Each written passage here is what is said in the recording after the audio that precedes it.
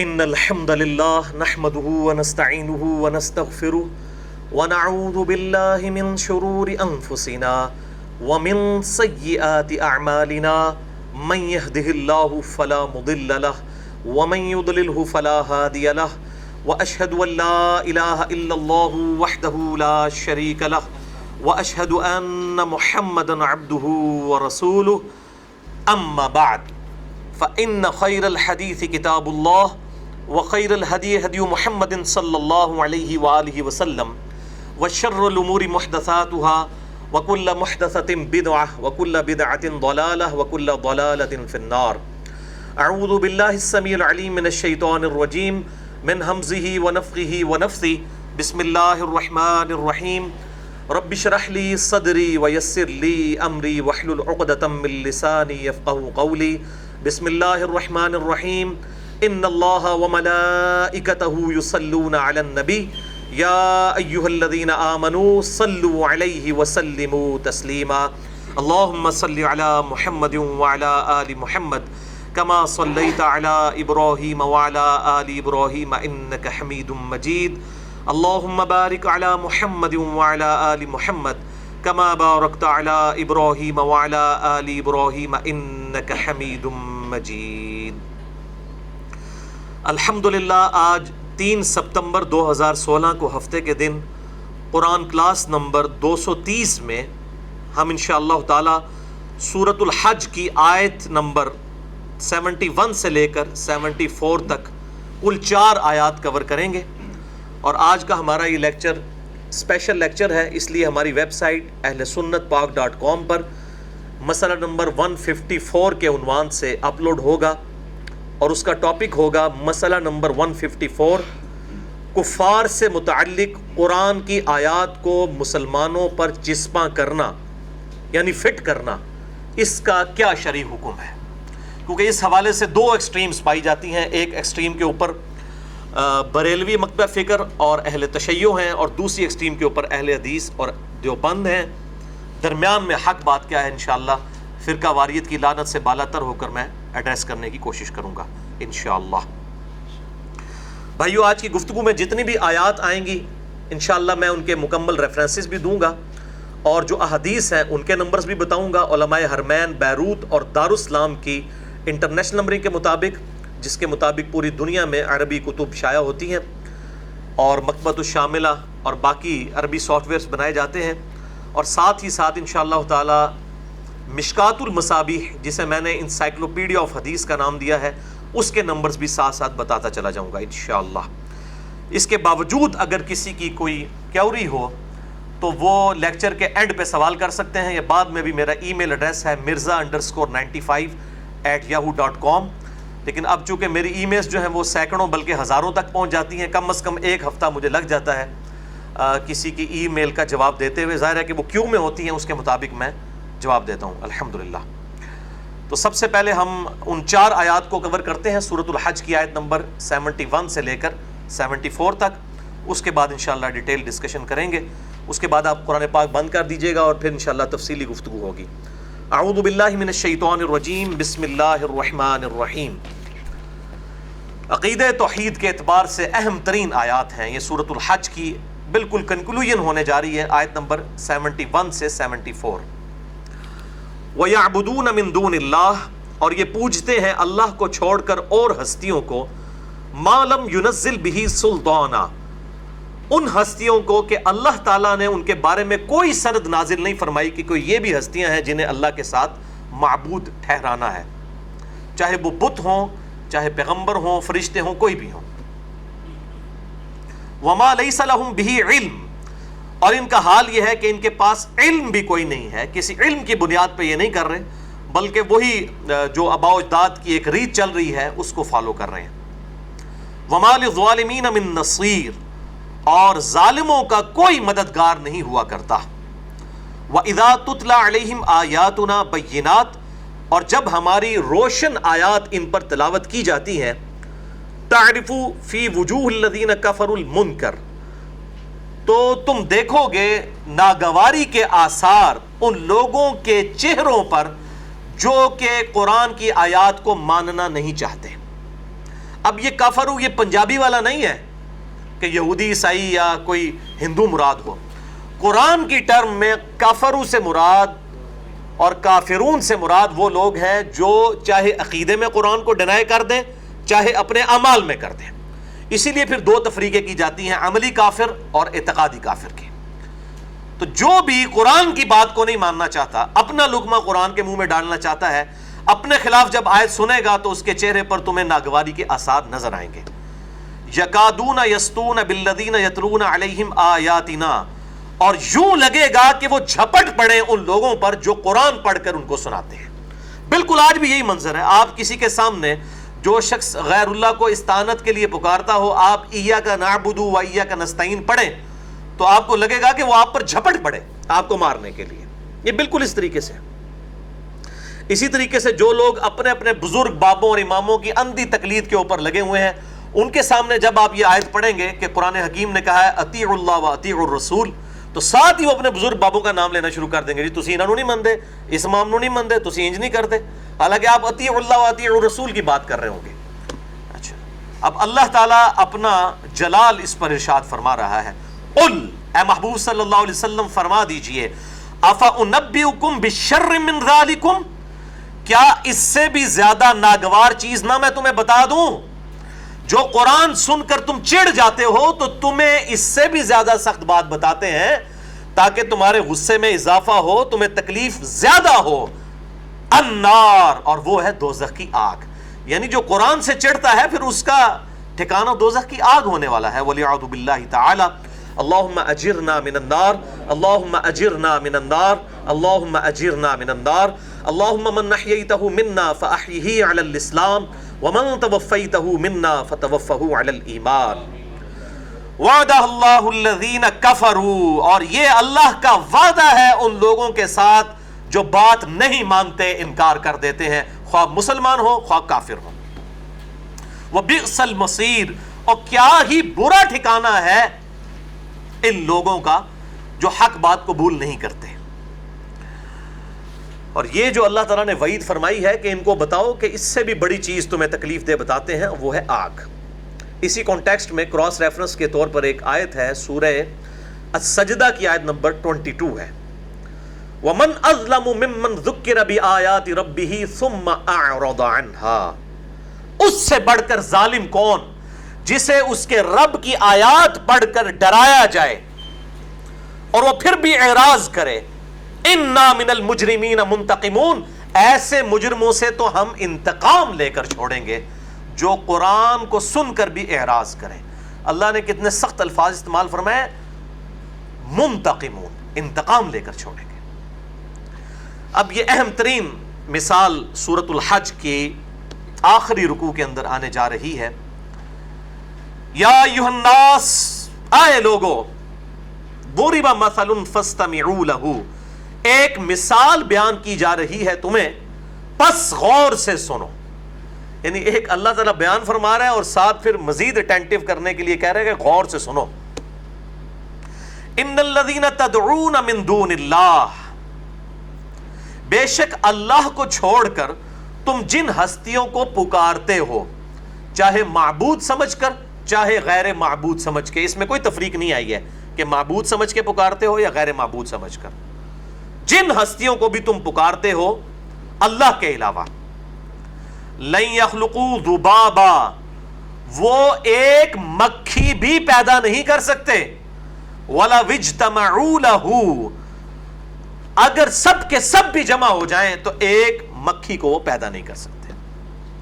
وَإِن يَسْلُبْهُمُ الذُّبَابُ، اور اگر مکھی ان سے کوئی چیز چھین لے، شیئا، کوئی شے، لا يستنقذوه منه، تو وہ اس مکھی سے اس چھینی ہوئی چیز کو چھڑا نہیں سکتے. ضعف الطالب والمطلوب، کتنے ہی کمزور ہیں جو ان کو پکار رہے ہیں، ان سے طلب کر رہے ہیں، اور کتنے ہی کمزور ہیں جن سے طلب کیا جا رہا ہے. یعنی طالب بھی کمزور، مانگنے والا بھی، اور جس ہستی سے مانگ رہا ہے وہ بھی کمزور. ما قدر اللہ حق قدری، انہوں نے اللہ کی وہ قدر نہ جانی جو جاننی چاہیے تھی، اللہ کے مقابلے پہ کھڑا کر دیا. کہاں پر ایاک نعبد و ایاک نستعین، اے اللہ تیری ہی عبادت کرتے ہیں اور غائب میں مدد یعنی دعا کے لیے صرف تجھی کو پکارتے ہیں. ظاہری اس باب کی بات نہیں ہو رہی، دعا کی بات. اور کہاں پر اور ہستیاں. اب یہ تعویل خاص کے اعتبار سے تو بتوں کے بارے میں ہی ہے، لیکن تعویل عام کے اعتبار سے جو ہستی جسے اللہ کے مقابلے پر کھڑا کیا جائے گا اس کے بارے میں وہی عقائد اور نظریات ہوں گے. یہ نہیں ہے کہ بت کی عبادت کی جائے تو وہ کفر، اور سیدنا عیسیٰ علی نبینا علیہ الصلوۃ والسلام کی کوئی عبادت کرے تو وہ توحید. چاہے پیغمبر، اس میں پیغمبر کا کوئی قصور نہیں، پیغمبر کی عبادت کی جائے چاہے غیر پیغمبر کی، چاہے کسی بت کی، کسی کو بھی مدد کے لیے پکارا جائے، سب کے بارے میں یہی وہ فتویٰ لگے گا. انشاءاللہ میں اس کو آگے ڈیٹیل سے عرض کرتا ہوں. ان اللہ لقوی عزیز، بے شک اللہ تعالی بڑا طاقتور ہے اور غالب ہے. اچھا یہ اب قرآن پاک بند کر دیجئے، میں تفصیلی گفتگو انشاءاللہ ان آیات پہ کروں گا. میرے بھائیو، جب بھی یہ آیات پیش کی جاتی ہیں نا تو عموماً یہ اعتراض کیا جاتا ہے کہ جی یہ آپ جو آیات ہیں یہ کافروں کے بارے میں ہیں، بتوں کے بارے میں ہیں، آپ یہ کہاں مسلمانوں پر چسپاں کر رہے ہیں. اور یہ خصوصاً مکھی والی جو مثال دی گئی سورۃ الحج میں کہ یہ سب ہستیاں جن کو تم پکارتے ہو یہ مکھی پیدا نہیں کر سکتی، اور مکھی کوئی چیز چھڑا کر لے جائے تو اس سے واپس نہیں لے جاتی. تو وہ کہتے ہیں کہ جی یہ تو بتوں کے بارے میں ہم بھی مانتے ہیں، تعویل خاص کے اعتبار سے بتوں کے بارے میں، لیکن تعویل عام کے اعتبار سے سب کے لیے یہ چیز ہوگی انہی باؤنڈریز کے اندر جو کتاب و سنت نے ڈیفائن کی ہے. وہ کہتے ہیں نہیں جناب، یہ دیکھیں سورۃ المائدہ میں آیا، سورہ ال عمران میں آیا کہ حضرت عیسیٰ علی نبینا علیہ الصلوۃ والسلام اللہ کے حکم سے ایک مٹی کی مورت بناتے تھے، اس میں پھونک مارتے تھے تو پرندہ ہو جاتی تھی. اور آپ کہہ رہے ہیں کہ یہ تو مکھی نہیں کوئی پیدا کر سکتا، عیسیٰ علیہ السلام تو پرندے پیدا کر دیا کرتے تھے. تو وہ ساتھ نہیں پڑھتے بِإِذْنِ اللَّهِ، اللہ کے اذن کے ساتھ. عیسیٰ علیہ السلام اگر یہ کام کریں گے تو صرف عیسیٰ کے لیے ہی ثابت ہوگا. آپ کے بزرگ بابوں پہ اگر آپ ثابت کریں گے تو کتاب و سنت سے دلائل لانے پڑیں گے، یا پھر لائیں بزرگ بابے پیش کریں. ہم پوری دنیا کا انٹرنیشنل میڈیا لے آتے ہیں، پاکستان کا بھی لے آتے ہیں. اب تو میڈیا کا دور ہے، ایک دن میں سب لوگوں کو اپنے فرقے پہ لے آئیں اور لائیں کوئی مٹی کی مورت، اس میں پھونک مار کے آپ بنا کے بتائیں. اسی طریقے سے حضرت موسیٰ علیہ السلام اگر عصا کو پھینکتے تھے اور وہ اژدہا بن جاتا تھا تو وہ اللہ کے اذن سے تھا، اور وہ پیغمبروں کے لیے معجزہ تھا، اور وہ ان کی زندگی تک معجزہ تھا. دنیا سے جانے کے بعد وہ معجزہ نہیں ہے. تو بالکل آدھا سچ بولتے ہیں، اور آدھا سچ بڑا خطرناک ہوتا ہے. پرلی اس حوالے سے میں نے کوئی 7 گھنٹے کی گفتگو کر دی ہے، مسئلہ نمبر 131 A B C اور D 4 نشستوں میں اہل سنت پاک.com پہ، جس میں میں نے معجزات اور کرامات، استدراج اور جادو، یہ ساری چیزیں میں نے بڑی ڈیٹیل کے ساتھ کتاب و سنت کے دلائل کی روشنی میں بتائی ہیں. تو اب یہ جو آیات آج آئی ہیں ان پہ میں گھنٹوں گفتگو کر سکتا ہوں الحمدللہ قرآن حکیم سے کراس ریفرنسز دے کر. لیکن آج جو میں نے پرٹیکولر ٹاپک ڈسکس کرنا ہے اس کو میں ایمفیسائز کروں گا. بہرحال اس کی ڈیٹیل میں جانے سے پہلے ان آیات کے کانٹیکسٹ میں میں اپنے ایک ریسرچ پیپر کا تعارف ضرور کروانا چاہتا ہوں، اور 2 امپورٹنٹ لیکچرز کا. یہ ہے میرے بھائیوں میرا ریسرچ پیپر جو الحمدللہ ہزاروں لوگوں کی اصلاح کا سبب بنا. اہل سنت پاک.com پہ 3 سے 4 MB کی فائل ہے، اردو زبان کے اندر، ہندی کے اندر بھی موجود ہے. دعا صرف اللہ ہی سے، ایاک نعبد و ایاک نستعین، اے اللہ تیری ہی عبادت کرتے ہیں، غائب میں مدد کے لیے صرف تجھی کو پکارتے ہیں. تو یہ دعا صرف اللہ ہی سے، یہ ریسرچ پیپر ہے، اور یہ لیکچر کے اینڈ پہ ہم سب کو دیتے ہیں. صرف 8 پیجز کے اوپر یہ مشتمل ہے، اور الحمدللہ توحید کے اعتبار سے ایک یونیک کوشش ہے الحمدللہ. تو یہ ہو گیا ریسرچ پیپر. اب 2 امپورٹنٹ لیکچرز ہیں اسی کانٹیکسٹ میں، توحید کی سینسٹیوٹی کو بتانے کے لیے اور مسئلہ استعانت کے اوپر. ایک تو اسی ریسرچ پیپر دعا صرف اللہ ہی سے، اس کو میں نے پڑھایا ہے، مسئلہ نمبر 3 ہے اہل سنت پاک.com پہ، اس کا نام بھی ہے دعا صرف اللہ ہی سے. اور دوسرا لیکچر ہے مسئلہ نمبر 43 جو اسی کی ایکسٹینشن ہے، وسیلہ اور توسل کے صحیح احکام و مسائل، اہل سنت پاک.com پہ. تو ان 2 لیکچرز اور اس ریسرچ پیپر کے اندر میں نے الحمدللہ اللہ کا خوف رکھتے ہوئے فرقہ واریت کی لعنت سے بالا تر ہو کر دونوں جو پینڈولم کی ایکسٹریمز ہیں، ایک ایکسٹریم کے اوپر بریلوی مکتبہ فکر کے لوگ اور اہل تشیع ہیں، اور دوسری ایکسٹریم کے اوپر اہل حدیث اور دیوبند مکتبہ فکر کے لوگ ہیں، ان دونوں میں جو ایکسٹریمز تھیں دونوں مکاتب فکر میں یا دونوں اسکول آف تھاٹس میں، ان سے بالا تر ہو کر حق جو راہ ہے اہل سنت کا منہج، فرقہ نہیں منہج، اس کو الحمدللہ بریف کیا ہے. اور کل 8 ٹاپک میں نے اس کے اندر کور کیے ہیں اس ریسرچ پیپر اور 2 لیکچرز کے اندر. نمبر 1 بِإِذْنِ اللہ پکارنے کا مسئلہ. نمبر 2 ذاتی اور عطائی اختیار کا فرق. نمبر 3 مستقل بالذات کا ایشو کہ پرماننٹلی اٹیچڈ اور نان پرماننٹلی اٹیچڈ. نمبر 4 من دون اللہ کا مسئلہ. یہ کہتے ہیں جی من دون اللہ سے مراد صرف بت ہے. میں نے قرآن و سنت سے دلائل دیے ہیں قرآن حکیم کی آیات کی روشنی میں کہ قرآن حکیم نے فرشتوں کو بھی من دون اللہ کہا، انبیاء کو بھی من دون اللہ کہا، بتوں کو بھی من دون اللہ کہا، جنات کو بھی من دون اللہ کہا.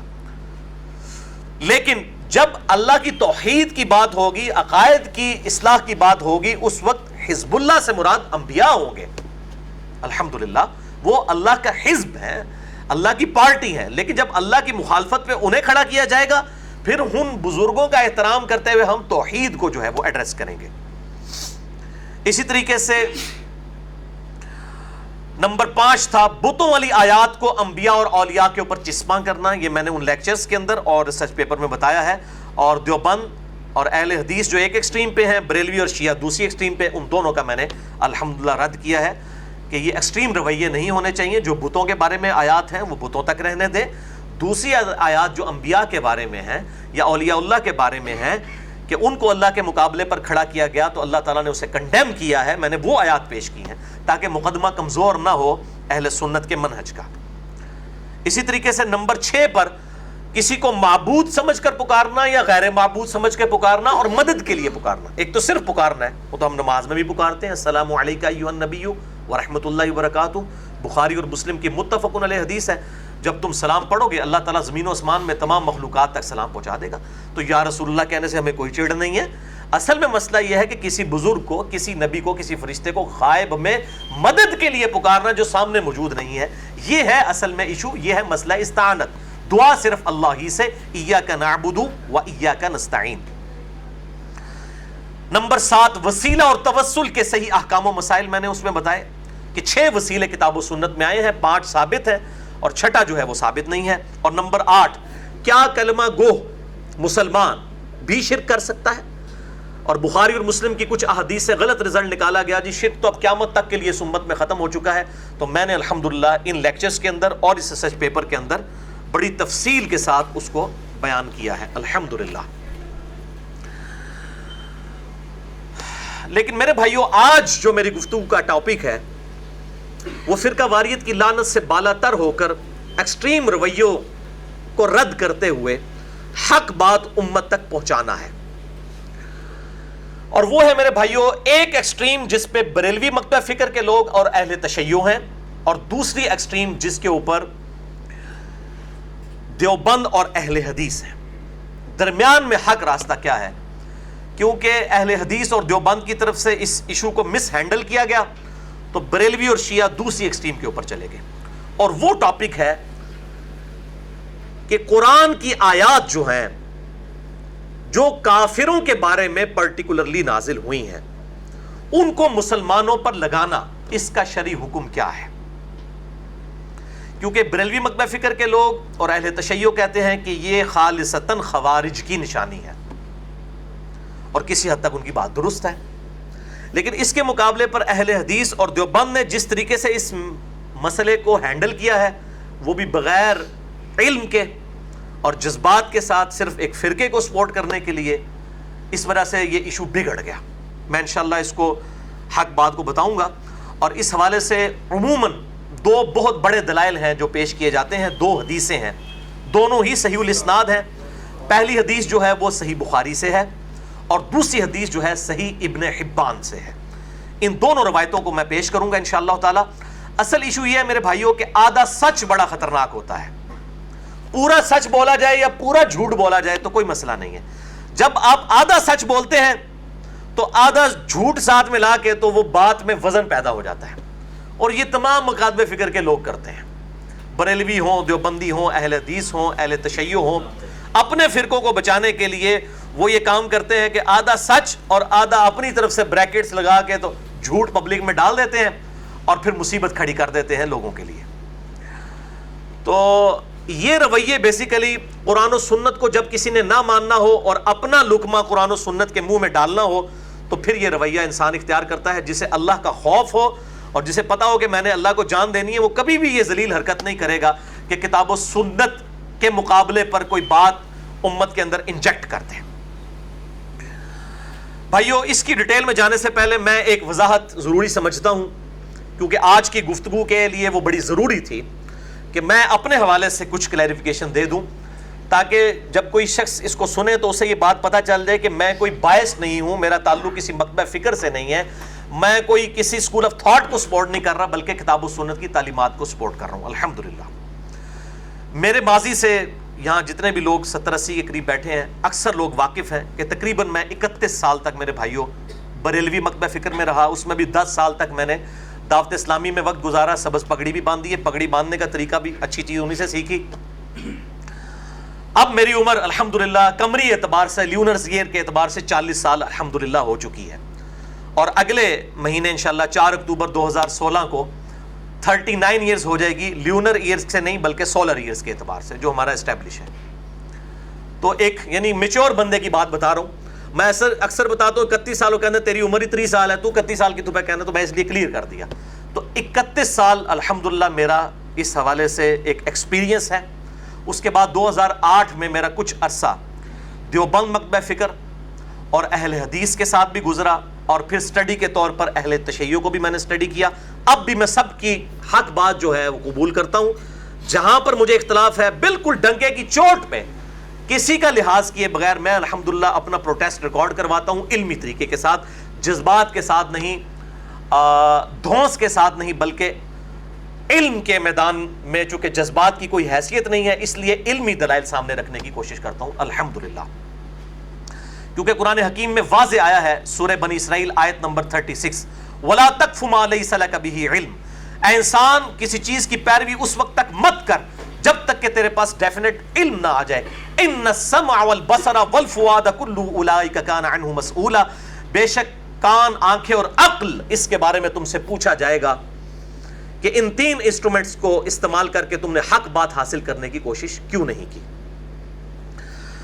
میرا بھائیو جہاں تک تجربہ ہے ان علماء کے بارے میں اور ان کے جو کٹر قسم کے فالورز ہیں, میرے تجزیے کے مطابق یہ حق بات صرف اس لیے قبول نہیں کرتے کہ ان میں سے اکثر کی روٹی دین کے ساتھ جڑی ہوئی ہے. اور الحمدللہ میں اپنی ذات کے لیے یہ بات اللہ کا شکر ادا کرتا ہوں کہ الحمدللہ میری روٹی دین کے ساتھ نہیں جڑی ہوئی, اور میں اپنی ذات کی خاطر دین سے 1 روپیہ کمانے کو بھی قطعاً حرام سمجھتا ہوں.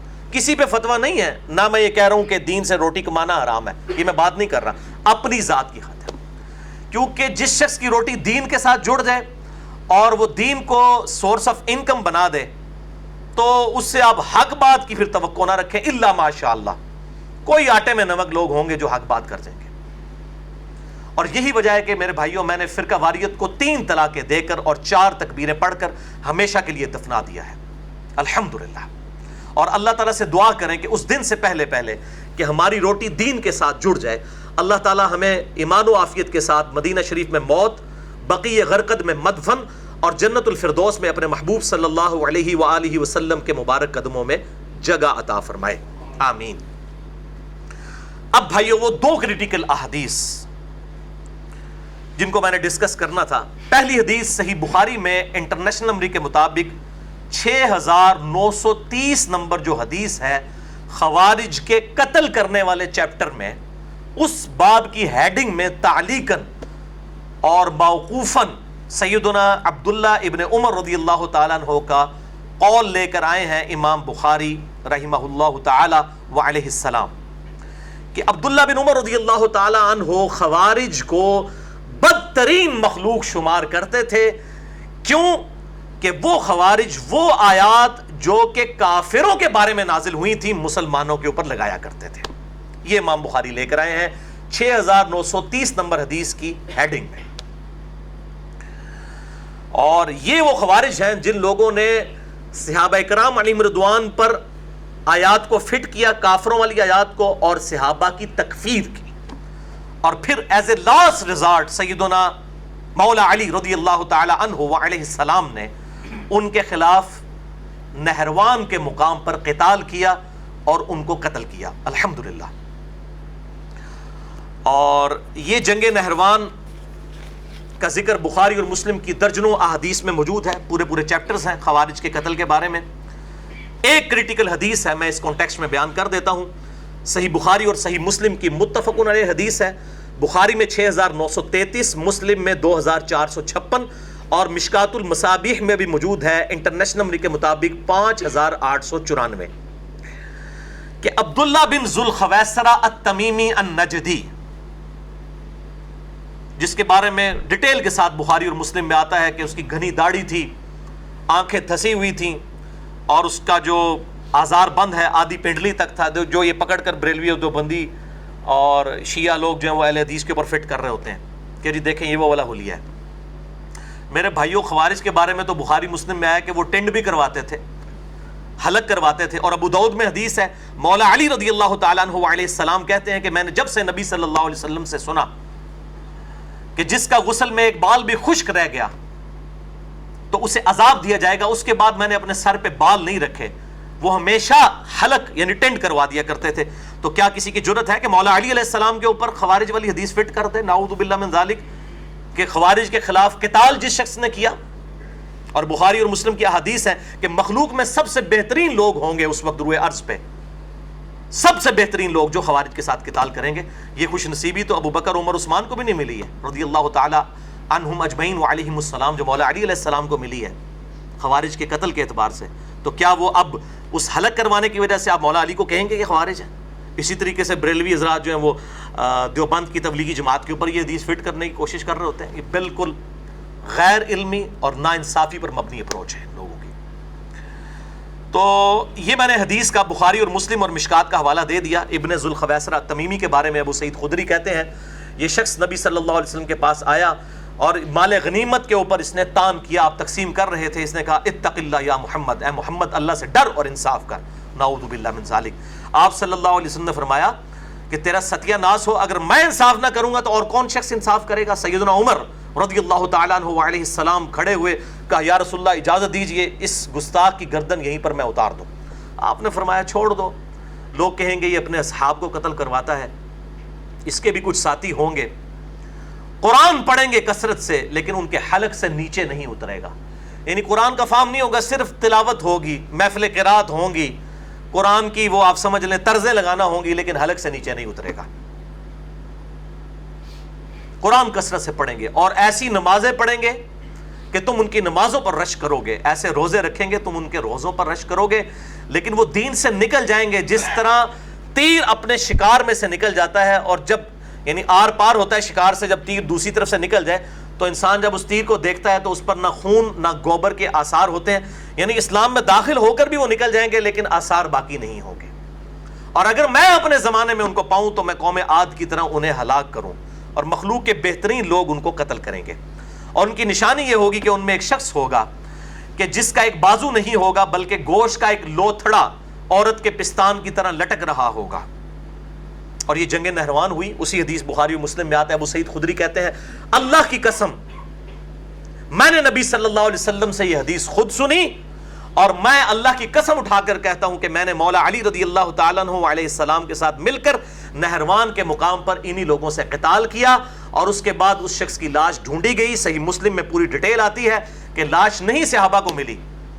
پھر مولا علی علیہ السلام خود آئے اور کہا کہ نہ وہ شخص جھوٹا ہے جس نے مجھے خبر دی اور نہ وہ جھوٹا ہے جس نے اسے خبر دی. یعنی نہ میرے محبوب صلی اللہ علیہ وآلہ وسلم جھوٹے ہیں اور نہ اللہ جھوٹا ہے، تم اس شخص کو تلاش کرو. پھر مولا علی علیہ السلام جب خود آئے تو انہوں نے کنویں سے لاشیں نکلوائیں، بالکل سب سے نیچے وہ لاش پڑی ہوئی تھی. تو صحابہ نے پھر نعرہ لگایا صدق رسول اللہ صلی اللہ علیہ وسلم، سچ کہا تھا اللہ کے رسول صلی اللہ علیہ وآلہ وسلم نے. یہ وہی خوارج ہیں جن کو مخلوق کے بہترین لوگ قتل کریں گے اور یہ بدترین مخلوق ہوں گے خوارج.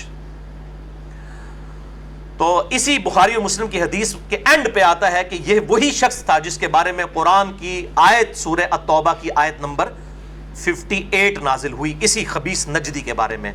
وَمِنْهُمْ مَنْ يَلْمِزُكَ فِي الصَّدَقَاتِ اور اے نبی ان میں وہ لوگ بھی ہیں, ایسا شخص بھی ہے جو آپ پر تان کرتا ہے جب آپ مال غنیمت کو تقسیم کر رہے ہوتے ہیں. وَلِعَوْذُ بِاللَّهِ تَعَالَى. بہرحال نجدی کون ہے, اس مسئلے کو بھی میں نے ریزالو کر دیا ہے. مسئلہ نمبر 67 ہے اہل سنت پاک.com پر, جسے شوق ہو تو وہ دیکھ سکتا ہے, کیونکہ سب ایک دوسرے کو نجدی کہتے ہیں. بریلوی جو ہے وہ اہل حدیث کو نجدی کہتے ہیں, اہل حدیث کہتے ہیں یہ لوگ اصل میں نجدی ہیں, دیوبند ان دونوں کو نجدی کہتے ہیں, اور یہ ایک طوفان بدتمیزی جو ہے وہ برپا کیا ہوا ہے بغیر علمی دلائل کے ساتھ.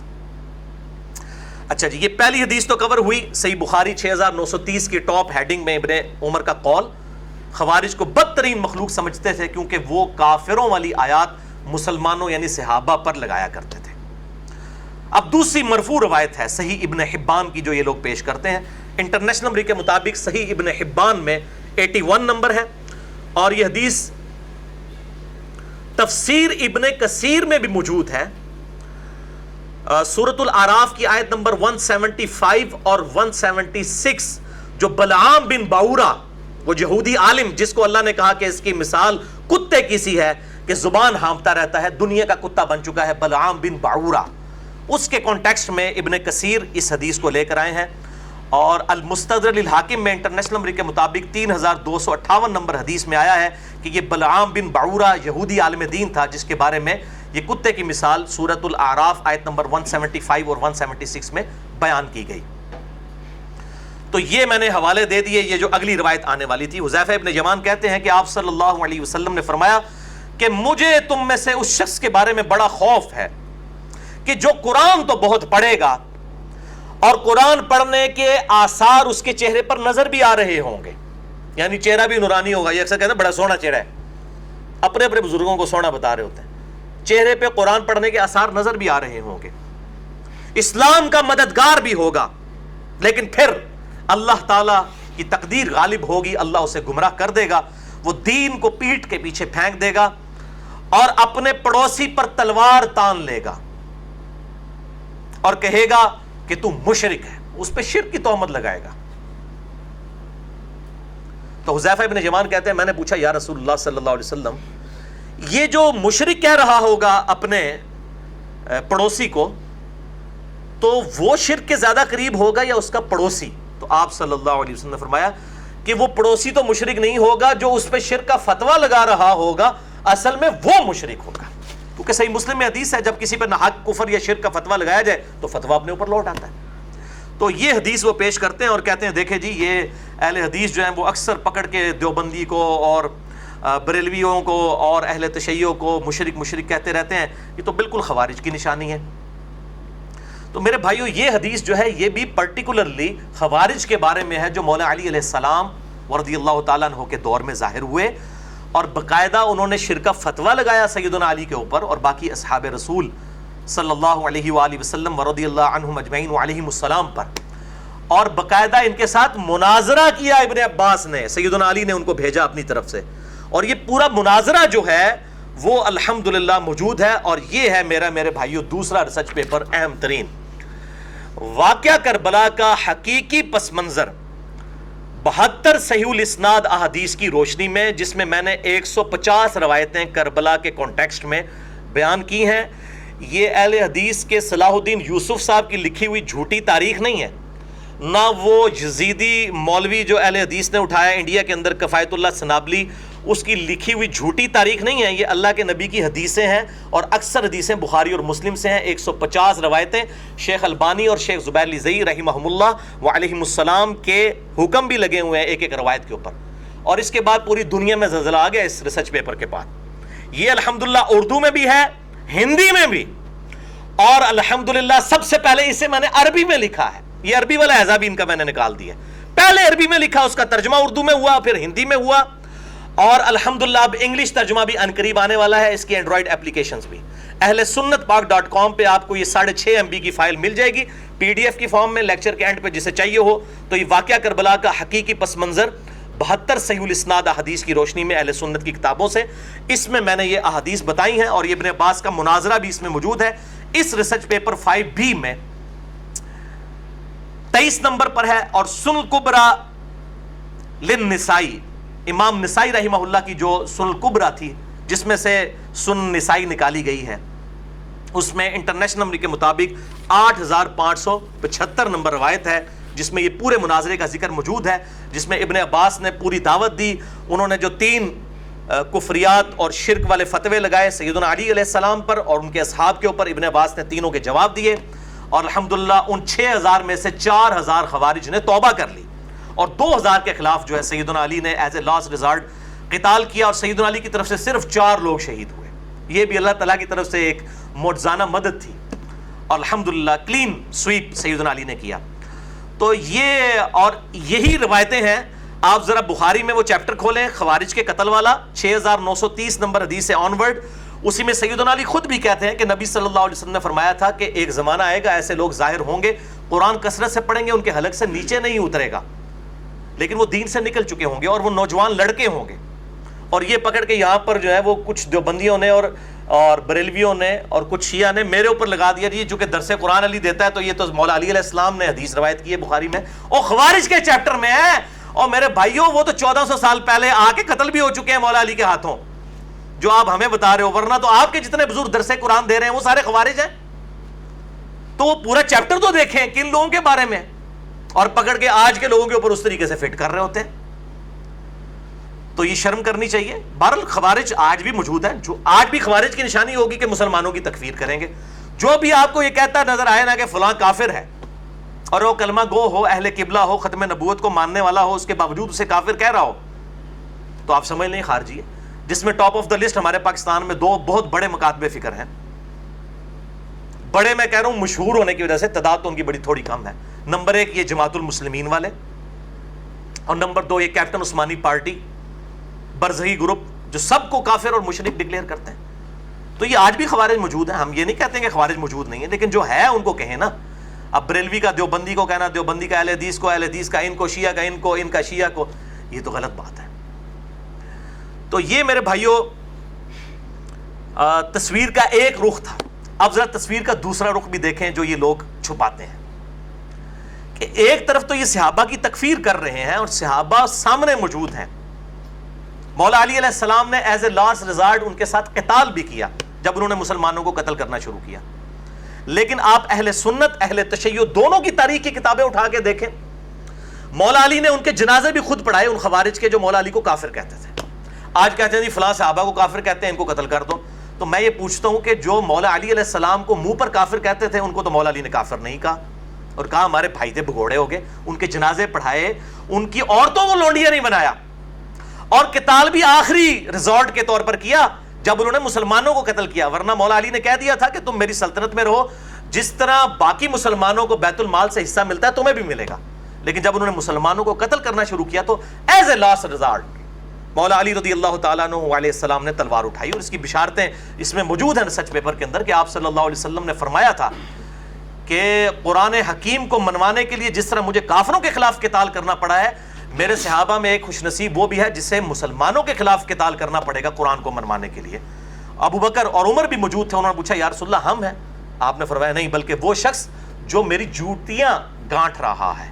آپ صلی اللہ علیہ وسلم کی جوتیاں اس وقت سیدنا علی گانٹ رہے تھے. صحابہ دوڑے مولا علی رضی اللہ تعالیٰ عنہ علیہ السلام کی طرف اور کہا کہ آپ کے بارے میں نبی صلی اللہ علیہ وسلم نے اتنی بڑی پریڈکشن فرمائی ہے. تو مولا علی مسکرا پڑے، جس سے صحابہ کہتے ہیں ہم سمجھ گئے کہ آپ کو پتا تھا یہ کہ میں نے آن دا بہاف آف پروفٹ ان لوگوں کے خلاف قتال کرنا ہے. اور یہ حدیث الحمدللہ صحیح سند کے ساتھ مسند امام احمد میں جلد 3 صفحہ 82 پر 11790 ہے، اور اسی طریقے سے سنن نسائی الکبریٰ میں 8457 نمبر ہے صحیح سند کے ساتھ. الحمدللہ یہ حدیث موجود ہے. یہ کربلا والے میرے ریسرچ پیپر میں نے ڈالی ہوئی ہے.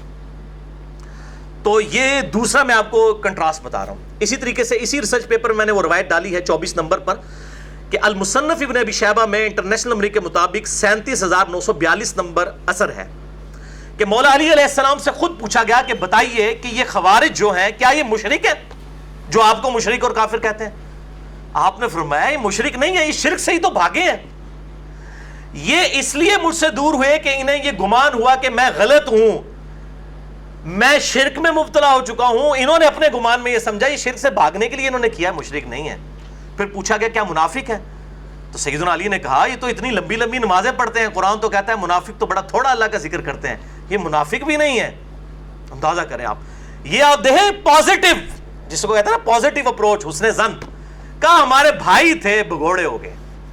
میں یہی کہتا ہوں کہ یہ آج بھی جب کسی کے ساتھ اختلاف ہو تو آپ زیادہ سے زیادہ یہ کہہ دیا کریں کہ ہمارے بھائی تھے بھگوڑے ہو گئے، بجائے کہ آپ کفر و شرک کے فتوے لگانا شروع کر دیں.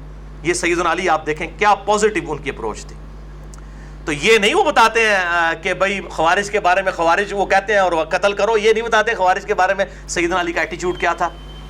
اچھا، اسی طریقے سے ابن عمر رضی اللہ تعالیٰ عنہ کا جو قول پیش کرتے ہیں صحیح بخاری 6930 نمبر حدیث کی ہیڈنگ سے، کہ ابن عمر کہتے تھے جی خوارج بدترین مخلوق ہے کہ یہ کافروں کے بارے میں جو آیات نازل ہوئی مسلمانوں پر چسپاں کرتے ہیں. لیکن اس تصویر کا ایک دوسرا رخ بھی موجود ہے.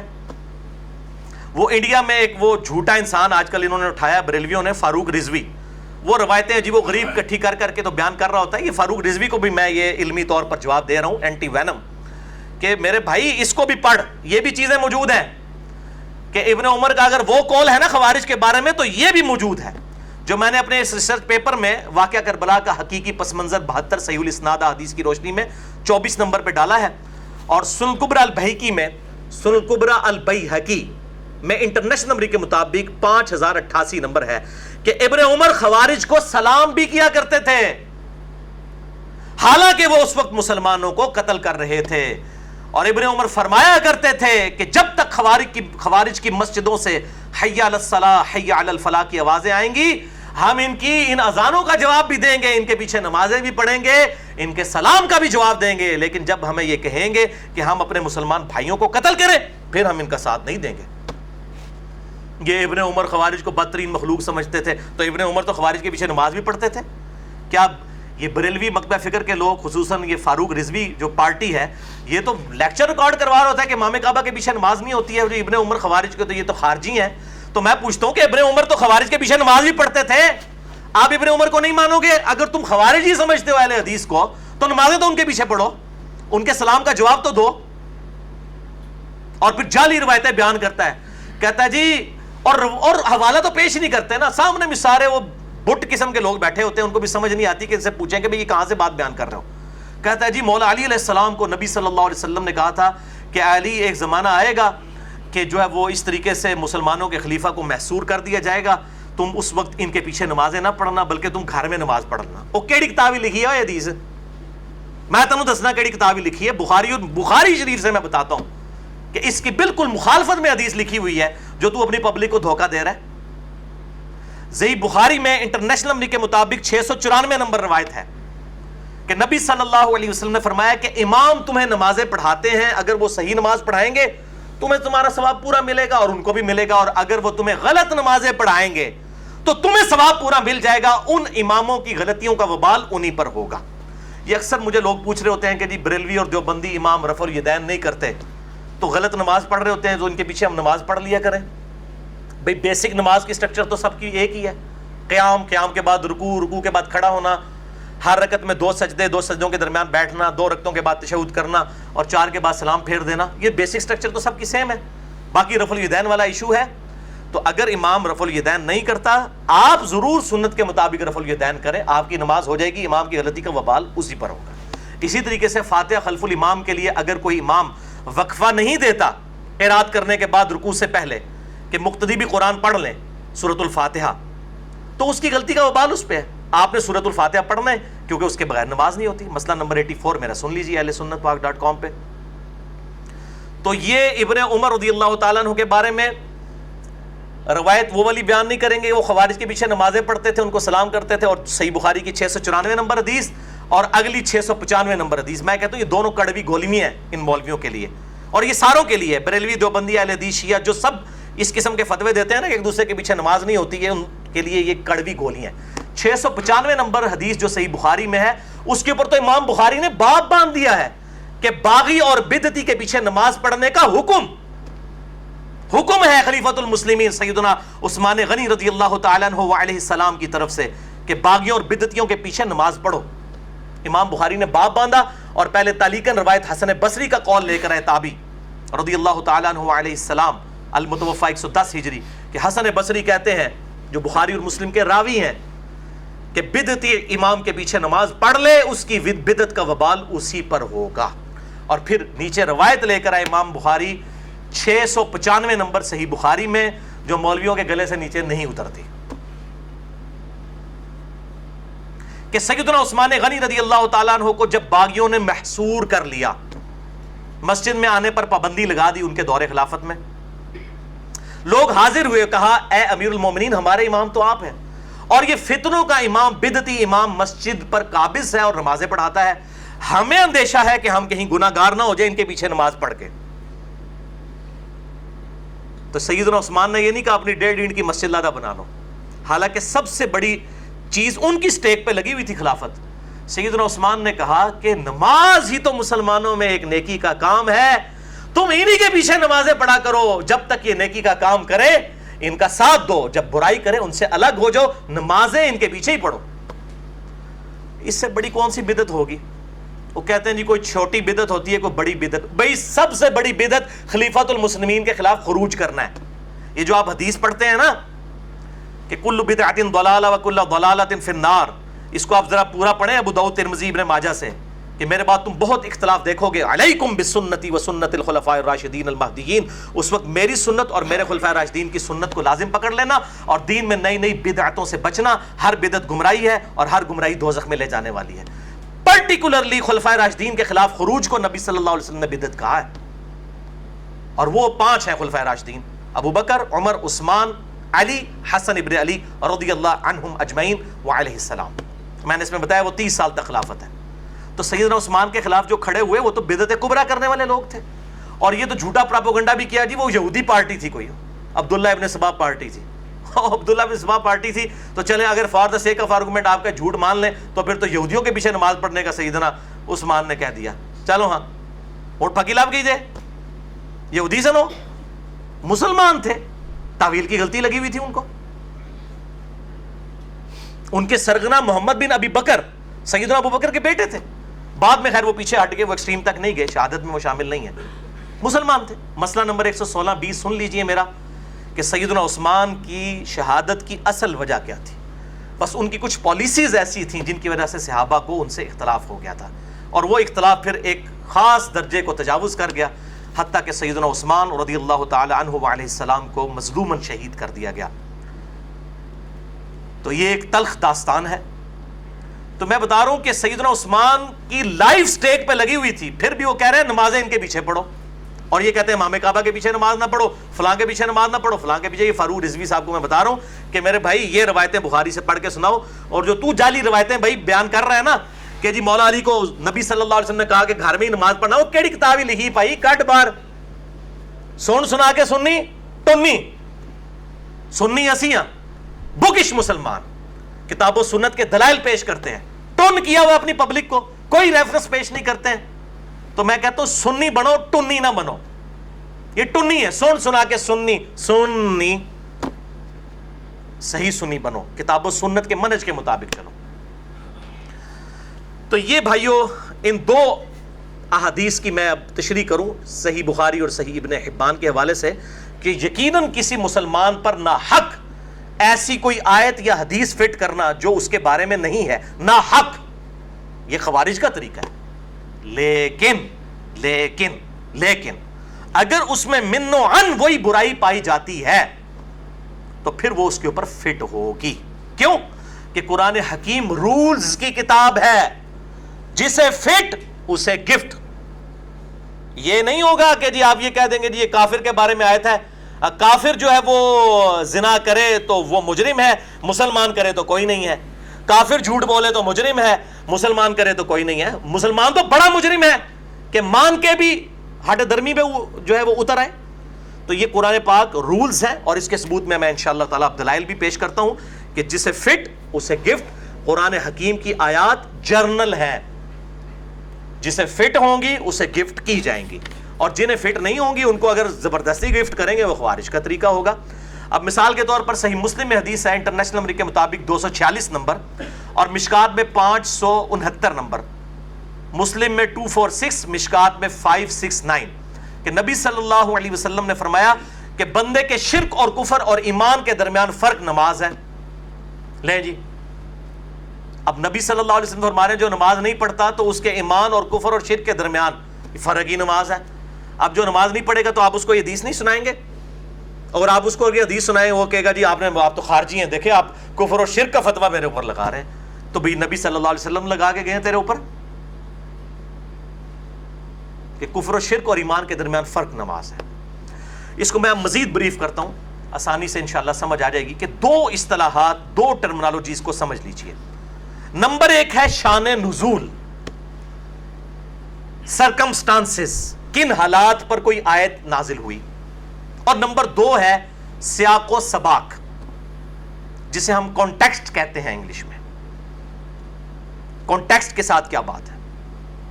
تو یہ دو بالکل الگ چیزیں ہیں میرے بھائیوں. سیاق و سباق تو قرآن حکیم میں موجود ہوتا ہے اپنی آیات کا، اور اس کے بغیر تو چارہ ہی نہیں ہے. اس کو نہ ماننا تو قرآن کا انکار ہے، لیکن وہ کانٹیکسٹ قرآن کا ہونا چاہیے، اس کے بغیر تو چارہ نہیں. مثلا قصہ آدم اور ابلیس 7 دفعہ قرآن میں آیا. 6 جگہ تو آیا کہ اللہ نے فرشتوں کو حکم دیا سجدہ کرو، سب نے کیا، ابلیس نے نہیں کیا. اس سے تو لگتا ہے کہ شاید فرشتہ تھا ابلیس، اور قرآن کہتا ہے کہ فرشتے تو اللہ کے حکم کی نافرمانی نہیں کرتے. لیکن سورۃ الکہف میں پھر جا کر آیا ساتھ ہی، سورۃ الکہف کے اندر کان من الجن ففسق عن امر ربی، وہ جنوں میں سے تھا اس لیے اس نے رب کی نافرمانی کی. تو پورا کانٹیکسٹ سیاق و سباق پتہ چل گیا کہ جنوں میں سے تھا. یہ کسی بزرگ بابے نے نہیں بتایا، کسی حدیث نے نہیں یہ کانٹیکسٹ بتایا، قرآن کا اپنا کانٹیکسٹ قرآن کے اندر موجود ہوتا ہے. کانٹیکسٹ لیں گے. اب رہا مسئلہ شان نزول کا، تو قرآن حکیم اپنی آیات کو کسی پر فٹ کرنے کے اعتبار سے کسی بھی حدیث کا، کسی بزرگ کا، کسی امام کے قول کا محتاج نہیں ہے. شان نزول قرآن حکیم کی آیات کا کچھ بھی ہو، جسے فٹ اسے گفٹ. یہ رولز ہیں. قرآن حکیم کی ہر آیت کا شان نزول بھی نہیں ہوتا. چند ایک آیات ہیں جن کا شان نزول ہے، وہ احادیث کے اندر ہے. وہ ایک اچھی انفارمیشن ہے، آپ جو ہے وہ ضرور لیں، انفارمیشن کے طور پر اسے ضرور انجوائے کریں. اور اس حوالے سے شاہ ولی اللہ دہلوی نے کتاب لکھی ہے الفوز الکبیر فی اصول التفسیر. عرب و عجم میں اس کے پائے کی کتاب نہیں کسی شخص نے لکھی، بالکل چھوٹی سی کتاب ہے، درس نظامی میں بھی اور ایم اے اسلامیات کے کورس میں پڑھائی جاتی ہے. اس میں انہوں نے لکھا کہ قرآن حکیم کی جو تفسیر ہے اور شان نزول کے اعتبار سے بہترین تفسیر 3 کتابوں کے کتاب التفسیر چیپٹر ہیں. صحیح بخاری کا کتاب التفسیر چیپٹر، جامعہ ترمذی کا کتاب التفسیر چیپٹر، اور المستدرک للحاکم کا کتاب التفسیر چیپٹر. یہ 3 کتاب التفسیر چیپٹرز جو بخاری میں، ترمذی میں اور المستدرک للحاکم میں موجود ہے، شان نزول کے اعتبار سے بڑی اہم ہے. تو تعویل خاص آپ کو پتہ چل جائے گی کہ اس موقع پر نازل ہوئی یہ چیز. مثال کے طور پر صحیح بخاری میں آتا ہے کہ تیمم کی آیات اس وقت نازل ہوئیں جب اس سفر کے دوران سیدہ عائشہ کا ہار گم گیا اور صحابہ کرام اسے تلاش کرنا شروع ہو گئے. اسی دوران کافی ڈیلے ہو گئے اور پھر اس وجہ سے مجبوراً کسی ایسی جگہ پر پڑاؤ ہوا کہ پانی موجود نہیں تھا، تو تیمم کی آیات نازل ہوئیں. میرے بھائیوں، یہ واقعہ کسی کو نہ بھی پتا ہو شان نزول کا، تیمم کا طریقہ جو سورۃ المائدہ کی آیت نمبر 6 میں آیا وہ طریقہ تو وہی رہے گا، اور اس کے سرکمسٹانسز تو وہی رہیں گے. اس میں قرآن میں آیا جب تم پانی نہ پاؤ تو تم تیمم کر لو. یہ واقعہ سیدہ عائشہ کا اکثر لوگوں کو پتا بھی نہیں ہے، پھر بھی ان کو تیمم کا طریقہ پتا ہے. تو یہ شان نزول کا محتاج ہی نہیں ہے قرآن. سیاق و سباق تو قرآن کے اندر موجود ہے، وہ قرآن کے اندر ہی ہے، وہ الگ سے نہیں ہوتا. الگ سے جب لیا جاتا ہے تو مولوی اپنا لقمہ قرآن کے منہ میں ڈالنے کی کوشش کرتا ہے. تو سیاق و سباق الگ چیز ہے، اس کو کہتے ہیں کانٹیکسٹ. شان نزول الگ چیز ہے، اس کو کہتے ہیں سرکمسٹانسز. اسی طریقے سے عمرہ کے موقع پر جو طواف کیا جاتا ہے اس میں رمل کرنا، یعنی اکڑ کر چلنا پہلے 3 چکروں کے اندر، یہ کفار مکہ پر روب ڈالنے کے لیے کیا گیا تھا، لیکن آج تک سنت ہے. آپ کو کہ جی ادھر شان نزول لبو، اچھا جی شان نزول تے جی ان کیڑا کافر ہے ہوتے ان پہ چھوڑ دو رمل، نہیں، قیامت تک ہے. شان نزول کچھ بھی تھا، حکم ہمیشہ کے لیے باقی ہے. تو شان نزول سے میرے بھائیوں کوئی فرق نہیں پڑتا، حکم کو دیکھا جائے گا. دنیاوی مثال بھی سمجھے، میں اکثر دیتا ہوں کہ یہ ٹریفک سگنل جو گرین اور ریڈ کلر کا ہے، گرین پہ آپ نے چلنا ہے، ریڈ پہ رکنا ہے. اب کوئی کہ جی اس کا شان نزول کیا تھا؟ ظاہر ہے کوئی نہ کوئی شان نزول تو ہے نا، کہ گرین کلر جو ہے یہ امن کی علامت ہے، اسی لیے ہمارے جھنڈے پر بھی گرین ہے، میرے بیک گراؤنڈ پہ بھی گرین ہے، یہ امن کی علامت ہے. اللہ تعالیٰ کا پسندیدہ کلر ہے گرین، کیونکہ جتنے درخت اللہ نے اگائے ہیں گرین کلر میں، تو اس کی وجہ سے یہ امن کی نشانی ہے. اس لیے انہوں نے کہا ہوگا گرین کا مطلب ہے ٹریفک سگنل میں آپ کو چلنے کی اجازت ہے. اور ریڈ کلر، بلڈ کا کلر بھی ریڈ ہے اور یہ خطرے کی نشانی ہے، اس لیے ریڈ جب ہو ٹریفک سگنل تو آپ نے رکنا ہے. یہ ہو سکتا ہے اس کی تفسیر ہو, شان نزول ہو, لیکن یہ شان نزول اگر آپ کو نہ پتا ہو تو کیا آپ ٹریفک سگنل کے اوپر نہیں رکیں گے, ریڈ کے اوپر, اور گرین پہ نہیں چلیں گے؟ اسے کوئی فرق پڑے گا؟ یا یہ پتہ چل گیا تو آپ کو اس سے کوئی رول چینج ہو جائے گا, آپ کو جی شان نزول لبو, اچھا یہ سمجھتے ہیں کہ شان نزول کے بعد حکم ڈائریکٹ کچھ اور بن جائے گا. یعنی قرآن میں آیا نا ایاک نعبد و ایاک نستعین, اے اللہ تیری ہی عبادت کرتے ہیں اور تجھی سے مدد مانگتے ہیں. اس کا شان نزول ڈھونڈنے سے ہو سکتا ہے یہ ثابت ہو جائے کہ یا علی مدد اور یا شیخ عبد القادر جیلانی مدد ثابت ہو جائے. اے بھائی کوشش نہ کرو, شان نزول سے اس کے الٹ چیز ثابت نہیں ہوتی. قرآن حکیم میں سورۃ النساء کی آیت نمبر 82 میں آیا, اگر قرآن اللہ کے علاوہ کسی اور کی طرف سے ہوتا تم اس میں اختلاف کثیر پاتے. اگر قرآن کے پہلے صفحے پر آیا نا ایاک نعبد و ایاک نستعین, تو آخری صفحے تک آپ کو اس کے خلاف کوئی بات نہیں ملے گی, نہ کوئی حدیث ملے گی. قرآن اپنی حفاظت خود کرتا ہے. ہاں ظاہری اسباب آپ ضرور اختیار کریں, وہ قرآن ہی بتا رہا ہے, وہ بھی کسی حدیث کی محتاج نہیں ہے. قرآن دیکھا ہے وَتَعَاوَنُوا عَلَى الْبِرِّ وَالتَّقْوَى وَلَا تَعَاوَنُوا عَلَى الْإِثْمِ وَالْعُدْوَانِ, نیکی اور پرہیزگاری کے کاموں میں ایک دوسرے کی مدد کرو, برائی میں الگ رہو. تو آپ ظاہری اسباب تو اختیار کریں گے, لیکن دعا غائب میں مدد کے لیے پکارنا یہ اللہ کے ساتھ خاص ہے. یہ میرے سامنے بیٹھے ہیں, میں کہتا ہوں فرحان بھائی مجھے پانی پلا دیں, ٹھیک ہے, لیکن یہ بیٹھے ہیں بغداد میں, وہاں بھی قبر کے اندر, اور میں کہتا ہوں فرحان بھائی مجھے پانی پلا دیں. وہی بات, وہی جملہ, صرف فریم آف ریفرنس بدلنے سے شرک ہو جائے گا, غائب میں پکارنا ہو جائے گا. بہرحال اس میں میرا مسئلہ نمبر 3 ہے, دعا صرف اللہ ہی سے. ریسرچ پیپر نمبر 3 ہے دعا صرف اللہ ہی سے, اور ایک اور لیکچر ہے مسئلہ نمبر 43 وسیلہ اور توسل کے صحیح احکام و مسائل, وہ آپ دیکھ سکتے ہیں, تو آپ کو یہ انشاءاللہ کلیئر ہو جائے گا. اب میں آپ کو 4 مثالیں قرآن سے دوں گا جس میں بریلوی, دیوبندی, اہل حدیث اور اہل تشیع سب کے سب, حالانکہ یہ آیات 4 مثالیں جو ہیں ان میں سے 3 مثالیں قرآن کی آیات کی ہیں, پرٹیکولرلی کافروں کے بارے میں نازل ہوئی ہیں, لیکن یہ مسلمانوں کے اوپر خود لگا رہے ہوتے ہیں, تو پھر تو سارے خوارج ہو گئے نا.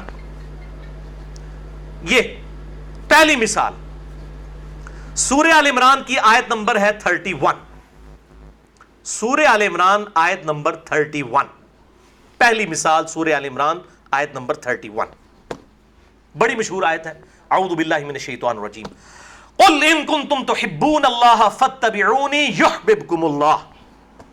اے محبوب صلی اللہ علیہ وسلم ارشاد فرما دیجئے کہ اگر تم اللہ سے محبت کا دعویٰ رکھتے ہو نا, پھر میری یعنی نبی صلی اللہ علیہ وآلہ وسلم کی اتباع کرو, پھر اللہ بھی تم سے محبت کرے گا اور تمہارے گناہوں کو بھی معاف کر دے گا. یہ آیت پرٹیکولرلی یہود و نصارہ کے بارے میں نازل ہوئی ہے. وہ کہتے تھے ہم تو اللہ کے لاڈلے ہیں, ہم تو اللہ سے محبت کرنے والے ہیں, ہمیں تو کوئی ایشو نہیں ہے. اللہ تعالیٰ فرمایا اگر تم اللہ سے محبت کرتے ہو نا تو پھر میرے نبی کی اتباع کرو. یہ آیت بریلوی, دیوبندی, اہل حدیث, اہل تشیع اپنی مجلسوں میں اپنی تقاریر کے اندر مسلمانوں کو نہیں سنا رہے ہوتے اتباع رسول کے اوپر. تو یہ تو کافروں اور یہودیوں کے بارے میں نازل ہوئی ہے, تو کیوں مسلمانوں کو سناتے ہیں؟ وہ کہتے ہیں نہیں جی نہیں, یہ تو حکم عام ہے نا جی. قرآن میں جب وہ ٹھیک ہے وہ نازل تو یہود و نصارہ کے لیے ہوئی ہے, لیکن جسے فٹ اسے گفٹ. تو بھائی یہی تو ہم بھی کہہ رہے ہیں, جسے فٹ اسے گفٹ. اچھا, دوسری آیت تو پرٹیکولرلی بریلوی اور شیعہ علماء جو ہیں وہ چسپاں کرتے ہیں اہل حدیث کے اوپر خصوصاً. سورۃ البقرہ آیت نمبر 26. یہ بچپن سے ہمارے ٹیچر بھی, بریلوی ٹیچر جو ہے نا, ہمیں پڑھایا کرتے تھے. وَأَمَّا الَّذِينَ كَفَرُوا, اور وہ لوگ جو کہ کافر ہیں, جو قرآن کو نہیں ماننے والے, فَيَقُولُونَ, تو وہ کہتے ہیں, مَاذَا أَرَادَ اللَّهُ بِهَذَا مَثَلًا, یہ قرآن حکیم میں جو یہ مکھی کی اور مکڑی کی مثالیں آتی ہیں, اللہ تعالیٰ کو یہ مثالیں بیان کر کے کیا ملتا ہے؟ چھوٹی چھوٹی چیزوں, اللہ تو بہت بڑی ہستی ہے, اتنی بڑی بڑی مثالیں بیان کرتا ہے. تو اللہ تعالیٰ فرماتا ہے یضل بہ کثیرا ویہدی بہ کثیرا, اس مثال کے ذریعے ہم بہت سے لوگوں کو گمراہ کر دیتے ہیں اور بہت سے لوگوں کو ہدایت دے دیتے ہیں. اور گمراہ تو نہیں کرتے مگر ان کو جو کہ فاسق ہیں. وہ کہتے ہیں یہ پڑھ رہے ہوتے ہیں, آدھا حصہ اس کا پڑھ رہے ہوتے ہیں, یضل بہ کثیرا ویہدی بہ کثیرا, قرآن پڑھ کے ہی لوگ گمراہ ہو جاتے ہیں. یعنی جو بیچارہ قرآن پڑھ رہا ہوتا ہے اسے کہتے ہیں تو گمراہ ہو رہا ہے, حالانکہ قرآن کہتا ہے ھدی للناس, پوری انسانیت کے لیے ہدایت ہے. گوروں کو ہدایت مل رہی ہے قرآن کا ترجمہ انگریزی میں پڑھ کے. یہ مولوی ابھی تک عربی کے حیدے سے باہر نہیں آیا, کہتا ہے عربی پڑھو, پہلے تسی ویل انوینٹ کرو. گورے نے کہڑی عربی پڑھی ہے, قرآن کا ترجمہ انگریزی میں پڑھ کے مسلمان ہو رہے ہیں, تیزی کے ساتھ اسلام پھیل رہا ہے. 2007 میں کلنٹن پاکستان آئے, امریکن پریزیڈنٹ 2 دفعہ رہ چکے ہیں, اور انہوں نے جیو کو انٹرویو دیتے ہوئے کہا Islam is the fastest growing religion in America. امریکہ میں سب سے تیزی سے پھیلنے والا دین اسلام ہے. ادھر پاکستان, انڈیا اور بنگلہ دیش کا مولوی کہتا ہے قرآن ڈائریکٹ نہ پڑھو گمراہ ہو جاؤ گے, اور گورے کو ہدایت مل رہی ہے. اصل میں گمراہ کا مطلب یہ ہے کہ اس کے والے عقیدے نہیں رہیں گے نا, گمراہی کا مطلب یہ ہے عہدے بزرگ بابے مر جان گے. پھر ظاہر ہے قرآن تو پھر قتل کر دیتا ہے نا ہر اس نظریے کو جو قرآن کی مخالفت پہ کھڑا کیا جاتا ہے. قرآن تو قتل کر دیتا ہے. اچھا تو یہ کہتے ہیں نا وہ بچپن سے ہی ہمیں پڑھاتے تھے جی قرآن پڑھ کے لوگ گمراہ بھی ہو جاتے ہیں اور کہتے ہیں یہ دیکھو یہ سارے گمراہ اپنے علاوہ ساروں کو گمراہ کہہ رہے ہوتے ہیں. تو یہ آیت تو نازلی کافروں کے بارے میں ہوئی ہے کہ وہ گمراہ ہوئے ہیں. تو جو کلمہ کو مسلمان ہیں ان کو جب یہ بریلوی کہہ رہے ہوتے ہیں کہ یہ گمراہ ہو گئے ہیں قرآن پڑھ کے, تو اس وقت یہ کافروں والی آیت فٹ نہیں کر رہے ہوتے ہیں ان کے اوپر. پھر شرم نہیں آتی, پھر کہیں گے نہیں نہیں نہیں, جس میں بھی وہ کوالٹیز پائی جائیں گی جو بھی ہماری نظر میں گمراہ ہے ہم یہ کافروں والی آیت بھی اس پہ فٹ کریں گے. تو بھائی تسی بھی پھر تیار رہو نا فٹ ہونے واسطے. پھر تواڈے تو جو دوسرے مولوی لاندے پھر تانوں کو پیڑ ہوندی ہے, کام تو آپ بھی وہی کر رہے ہیں. اور تیسری تو انتہائی شرمناک مثال ہے, لیکن یہ لیکچر کا تقاضا ہے میں ضرور دوں گا. اور یہ اکثر بریلویوں کی طرف سے یہ غلیظ زبان استعمال کی جاتی ہے اکثر.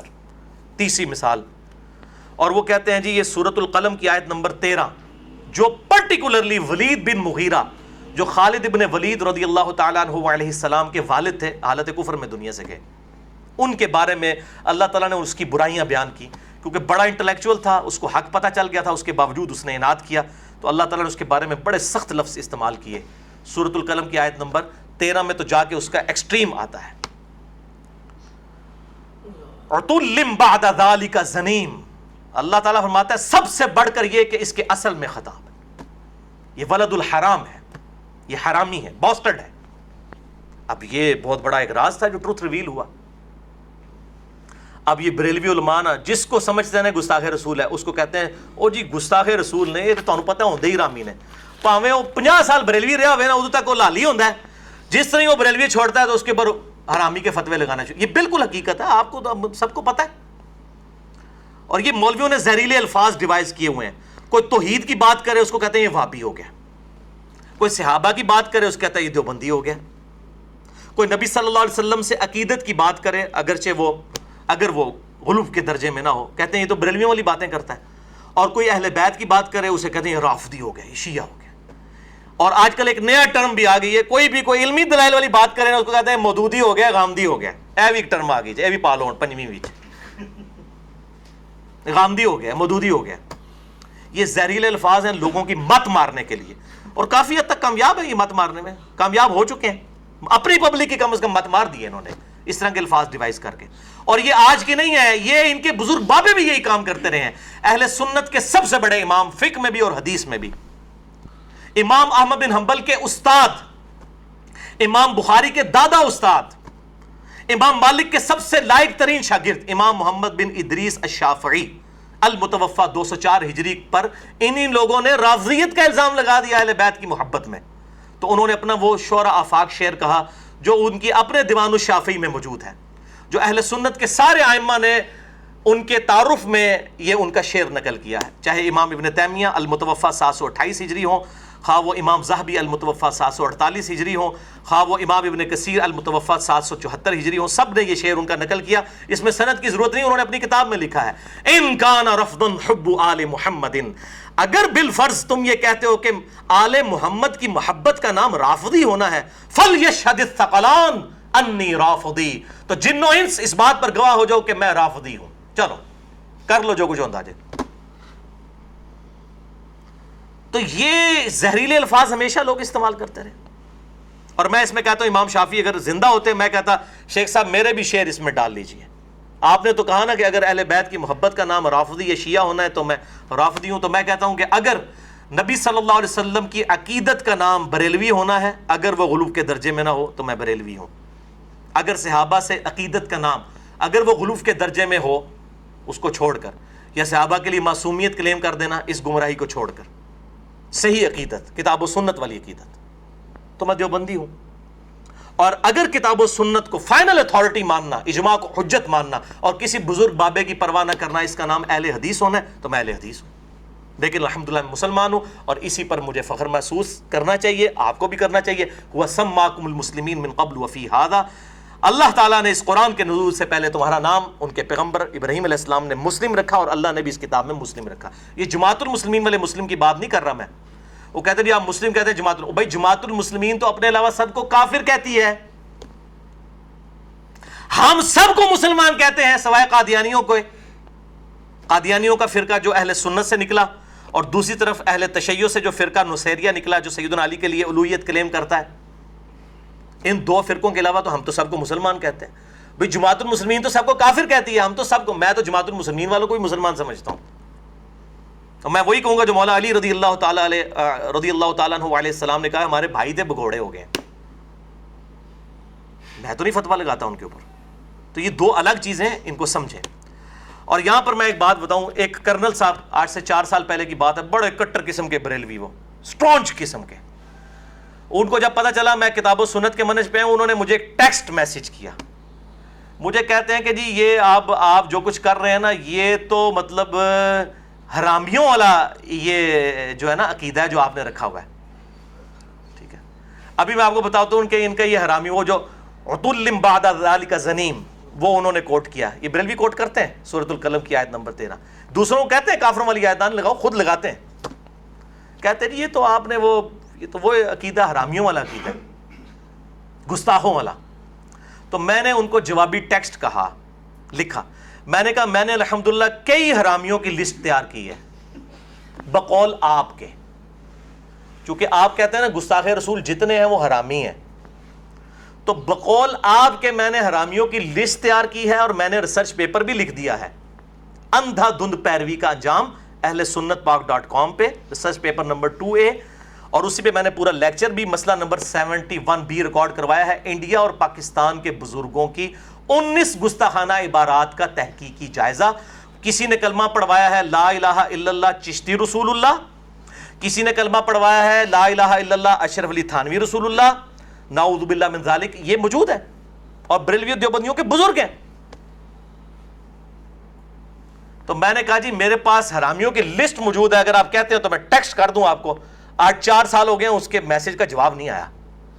اب یہ قیامت والے دن یہ کہ مجھے نہیں پتا چلا کون گستاخ تھے، یہ گستاخ اس کو سمجھتے ہیں جو ان کے نظریے کے خلاف ہو، اور اپنا بزرگ بابا چاہے جتنی مرضی ننگی گستاخی کر دے، وہ کہتے ہیں ان کی اسلام کے لیے بڑی خدمات ہیں۔ ٹھیک ہے، جو اپنے ناموں کے کلمے پڑھواتے رہے، یہ اسلام کی اگر آپ خدمت سمجھتے ہیں تو یہ پھر آپ کا اسلام بھی اس طرح کا اسلام ہے۔ ہمارا اسلام یہ نہیں ہے، ہمارے اسلام میں تو لا الہ الا اللہ محمد رسول اللہ ہے صلی اللہ علیہ وآلہ وسلم۔ تو یہ جو ہے نا یہ نام کے سنی ہے، اصل میں یہ ٹنی ہے، سنا کے سنی ٹن ہو جاتا ہے نا جیسے بندہ، یہ وہ۔ اور الحمدللہ ہم ہیں صحیح سنی منہج کے اعتبار سے، فرقے کی بات نہیں کر رہا، بکش مسلمان ہیں، کتاب و سنت کے دلائل کے ساتھ سنت پہ چلنے والے۔ اب میرے بھائیوں آخر میں میں چوتھی مثال دے دیتا ہوں کہ جو نبی صلی اللہ علیہ وسلم کی اپنی مبارک زندگی سے، کہ آپ نے خود کافروں والی آیت مسلمانوں پر چسپاں کی کہ جسے فٹ اسے گفٹ۔ اب یہ ہے سب سے بڑی پھکی میں نے اینڈ پہ رکھی ہوئی تھی۔ اب نبی صلی اللہ علیہ وسلم پہ بھی نعوذ باللہ اس قسم کا فتویٰ لگا کے اپنا ایمان کوئی برباد کرے، یہ میں مثال دینے لگا ہوں، دل تھام کے سنیں اب، خصوصاً بریلوی اور شیعہ علماء، ان کے لیے لمحہ فکریہ اور دعوت اصلاح ہے۔ صحیح بخاری میں انٹرنیشنل نمبر کے مطابق 3456 اور 7320 نمبر حدیث ہے، صحیح مسلم میں 6781 اور مشکات میں 5361، بخاری اور مسلم کی متفق علیہ حدیث، کہ آپ صلی اللہ علیہ وسلم نے فرمایا کہ تم بھی اگلے لوگوں کے پیچھے چل پڑو گے قدم بقدم بالشت بر بالشت، حتیٰ کہ اگلے لوگوں میں سے کوئی شخص گوہ کے سوراخ میں داخل ہوا تو تم بھی یہی کام کرو گے۔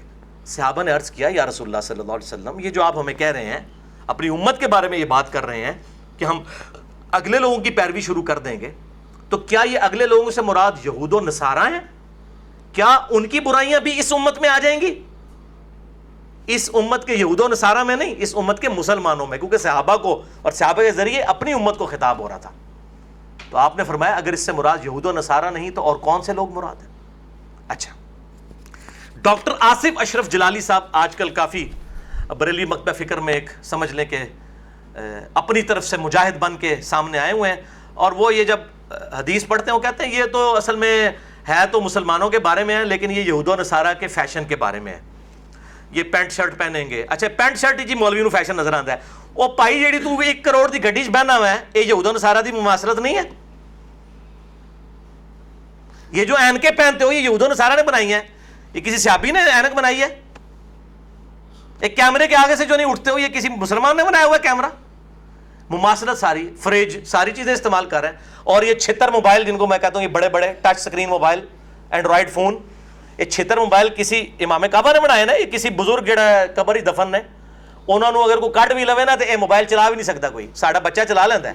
تو کہنا بزرگوں کو علم غیب ہوتا ہے. میں کہنا جی بزرگ جڑے ہن زندہ نے انہوں لو نظر ہے یہ اینڈرائڈ اپلیکیشن سانوں لیا کے دسن، یہ چلا کے دسن، علم غیب ہوتا ہے. جھوٹ مشہور کیا ہوا ہے. تو یہ ان کو اس میں نہیں نظر رکھا تھا یہود و نصارہ کے فیشن کے بارے میں. میں آپ کو بتاتا ہوں کہ یہ یہود و نصارہ کے فیشن کے بارے میں نہیں، یہود و نصارہ کے بد عقیدہ جو ان کے اندر بد عقیدگیاں تھی اس کے بارے میں حدیث ہے. کیونکہ اسی حدیث کا ایک طریق جامعہ ترمذی میں بھی موجود ہے انٹرنیشنل نمبر کے مطابق 2180. یہاں سے آپ کو کانٹیکسٹ بھی پتہ چل جائے گا، سیاق و سباق. مشکات میں 5408 یہ حدیث ہے کہ نبی صلی اللہ علیہ وسلم غزوہ حنین کے موقع پر جب جا رہے تھے، راستے میں ایک درخت آیا، ذات و انوات اسے کہا جاتا تھا. اس سے مشرکین عرب اپنا اسلحہ لٹکایا کرتے تھے برکت حاصل کرنے کے لیے کہ جنگ میں جیت جائیں گے. جس طرح آج کل بھی یہاں درختوں کے اوپر ٹاکیاں اور باندھی ہوئی ہوتی ہیں نا، مزارات کے اوپر درخت ہیں، یہ مشرکین بھی یہ کام کرتے تھے، اپنا اسلحہ یوں ٹچ کرتے تھے، اسی تو جیتاں گے. نعوذ باللہ من ذالک. تو صحابہ اکرام نے، اب دیکھیں صحابہ اکرام میں بھی سب ایک درجے کے تو نہیں تھے نا. کچھ لوگوں نے کہا یا رسول اللہ آپ بھی ہمارے لیے کوئی درخت مقرر کر دیجئے کہ ہم اس سے برکت حاصل کر لیا کریں.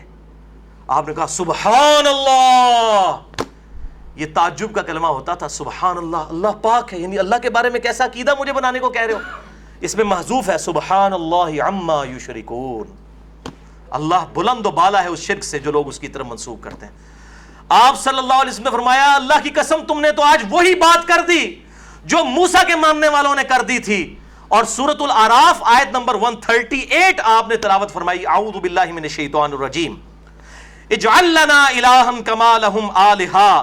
کہ جب موسیٰ علیہ السلام، پورا کانٹیکسٹ اس کے اندر ہی موجود ہے اسی آیت کے اندر، موسیٰ علیہ السلام اپنے اصحاب کو لے کر جا رہے تھے تو ایک جگہ پر انہوں نے دیکھا کچھ لوگ بتوں پر اعتکاف کیے ہوئے ہیں، تو انہوں نے کہا ہمارے لیے بھی اس طرح کا کوئی بت بنا دیجئے، ہم اس پہ اعتکاف کریں. تو آپ صلی اللہ علیہ وسلم نے اپنے صحابہ کو کہا تم نے بھی وہی بت پرستی والی بات کر دی جو موسیٰ کے ماننے والوں نے کی تھی.